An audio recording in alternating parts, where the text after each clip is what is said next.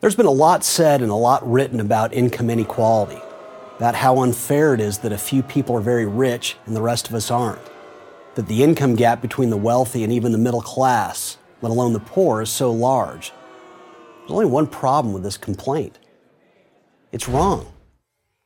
Income inequality is actually a good thing when it's the product of a free market economy, and your own life proves it. An economy is made up of millions of individuals making decisions about their own lives, where and how much they want to work, what they want to buy, and so on. You are one of those individuals. In a country like the United States, you are free to pursue a path in life that you believe best suits your talents.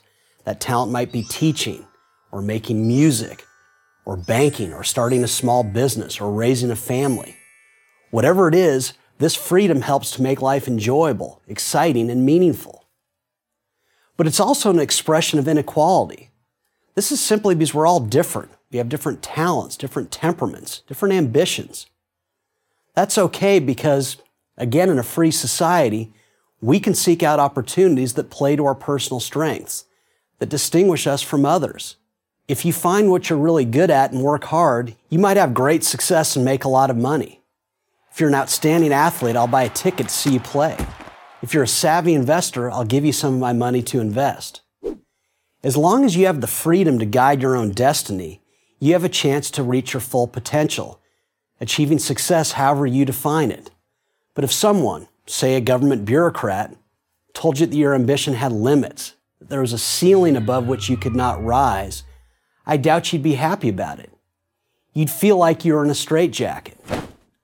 Forced equality means less opportunity to pursue what makes you individually great.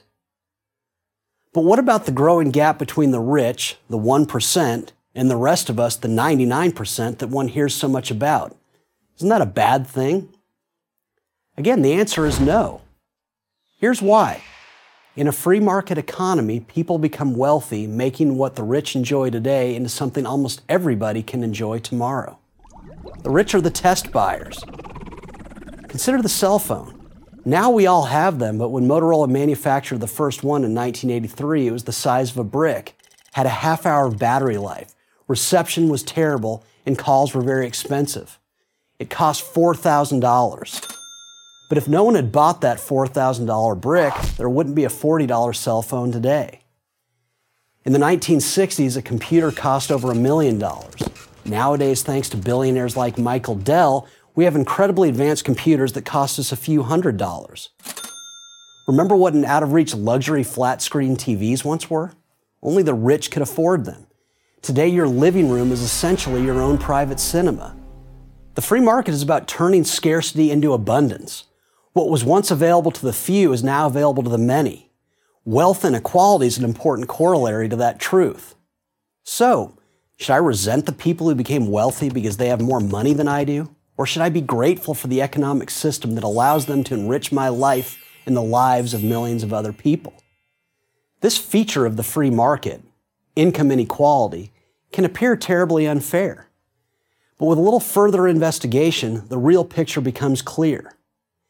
Income inequality makes what once seemed like impossible luxuries available to almost everyone. It provides the incentive for creative people to gamble on new ideas. It promotes personal freedom and rewards hard work, talent, and achievement. In sum, income inequality signals that individual liberty, opportunity, and innovation are all present in a free economy. Pretty good for something that's supposed to be so bad. 2 final points. The 1% Club is always open to new members. And you don't have to be in the top 1% to have a very good life. And that, not the existence of the very wealthy, is what matters most. I'm John Tamny, editor of RealClearMarkets for Prager University. To subscribe to our YouTube channel, click here. To help keep our videos free, donate here.